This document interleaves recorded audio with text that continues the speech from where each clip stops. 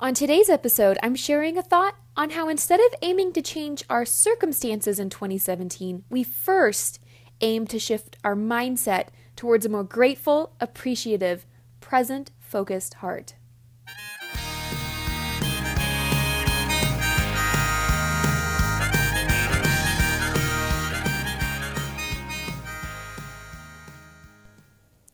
Hello, hello, hello. Welcome back to another episode of the Fed and Fit podcast. I am your hostess, Cassie Joy Garcia, the owner of Fed and Fit, the book, blog, nutrition consulting practice, etc. I'm excited about today's episode. It's going to be probably a relatively short one.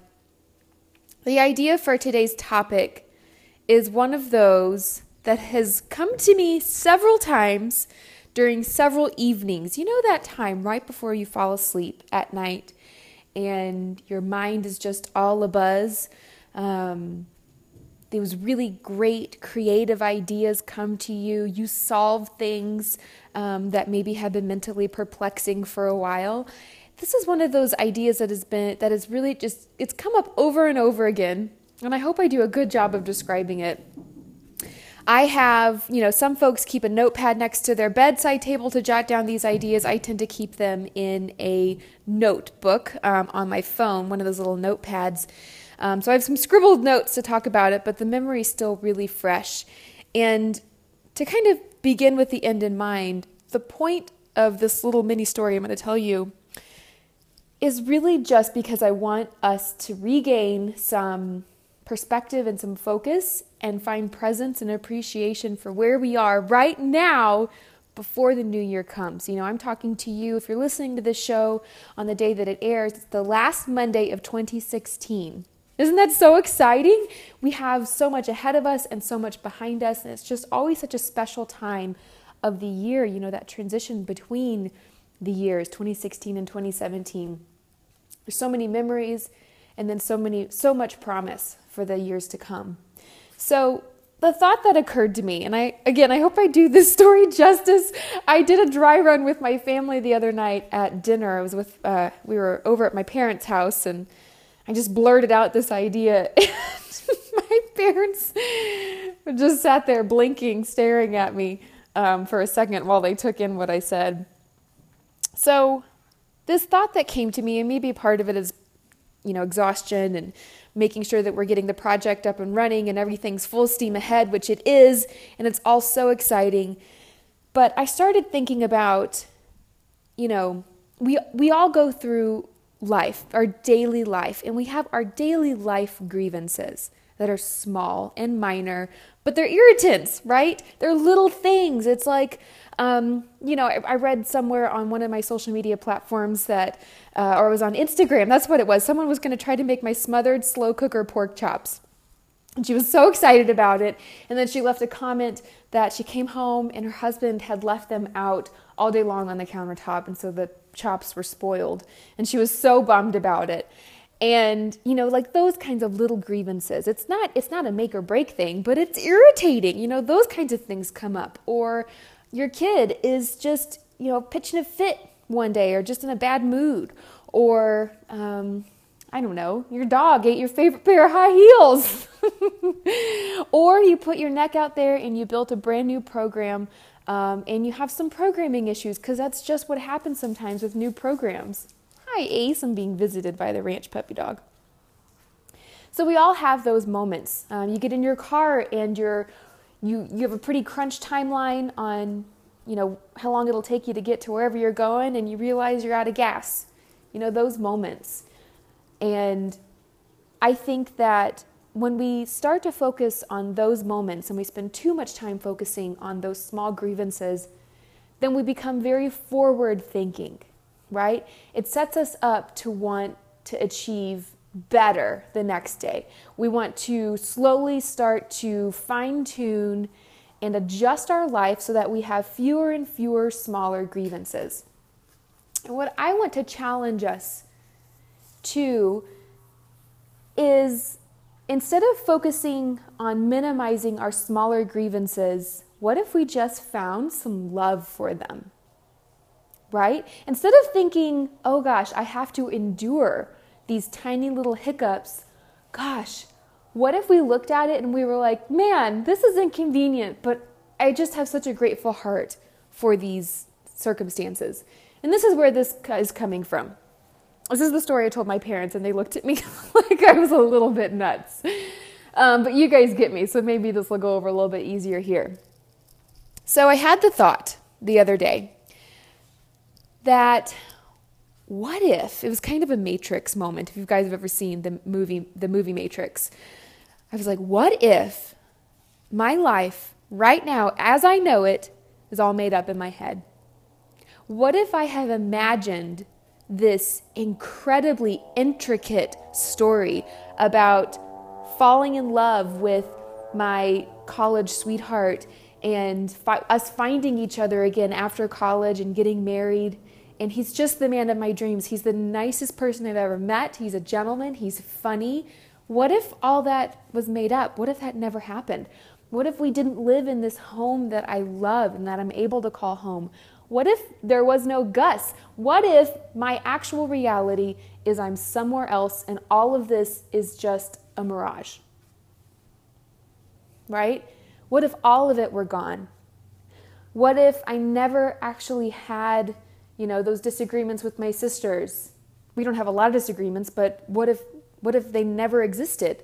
What if, what if I'd never created Fed and Fit? And I never had the opportunity to talk with you guys and to write recipes and to build a job that it's pinch myself fun to do. It's really, really hard work, and it has those daily grievances, but what if it never existed? And it really put me into this perspective where I realized if all of it were gone, that's when I decided I am living the life of my dreams, including those grievances. Because if this weren't real, if Fed and Fit didn't exist, if I hadn't married this amazing man, if I weren't born into this really fun-loving family, not without our faults, and if I didn't have that big fluffy puppy dog, and if I didn't have all these wonderful friends, all of them with their grievances, oh my gosh, how empty and sad did that make my heart, imagining that none of that existed.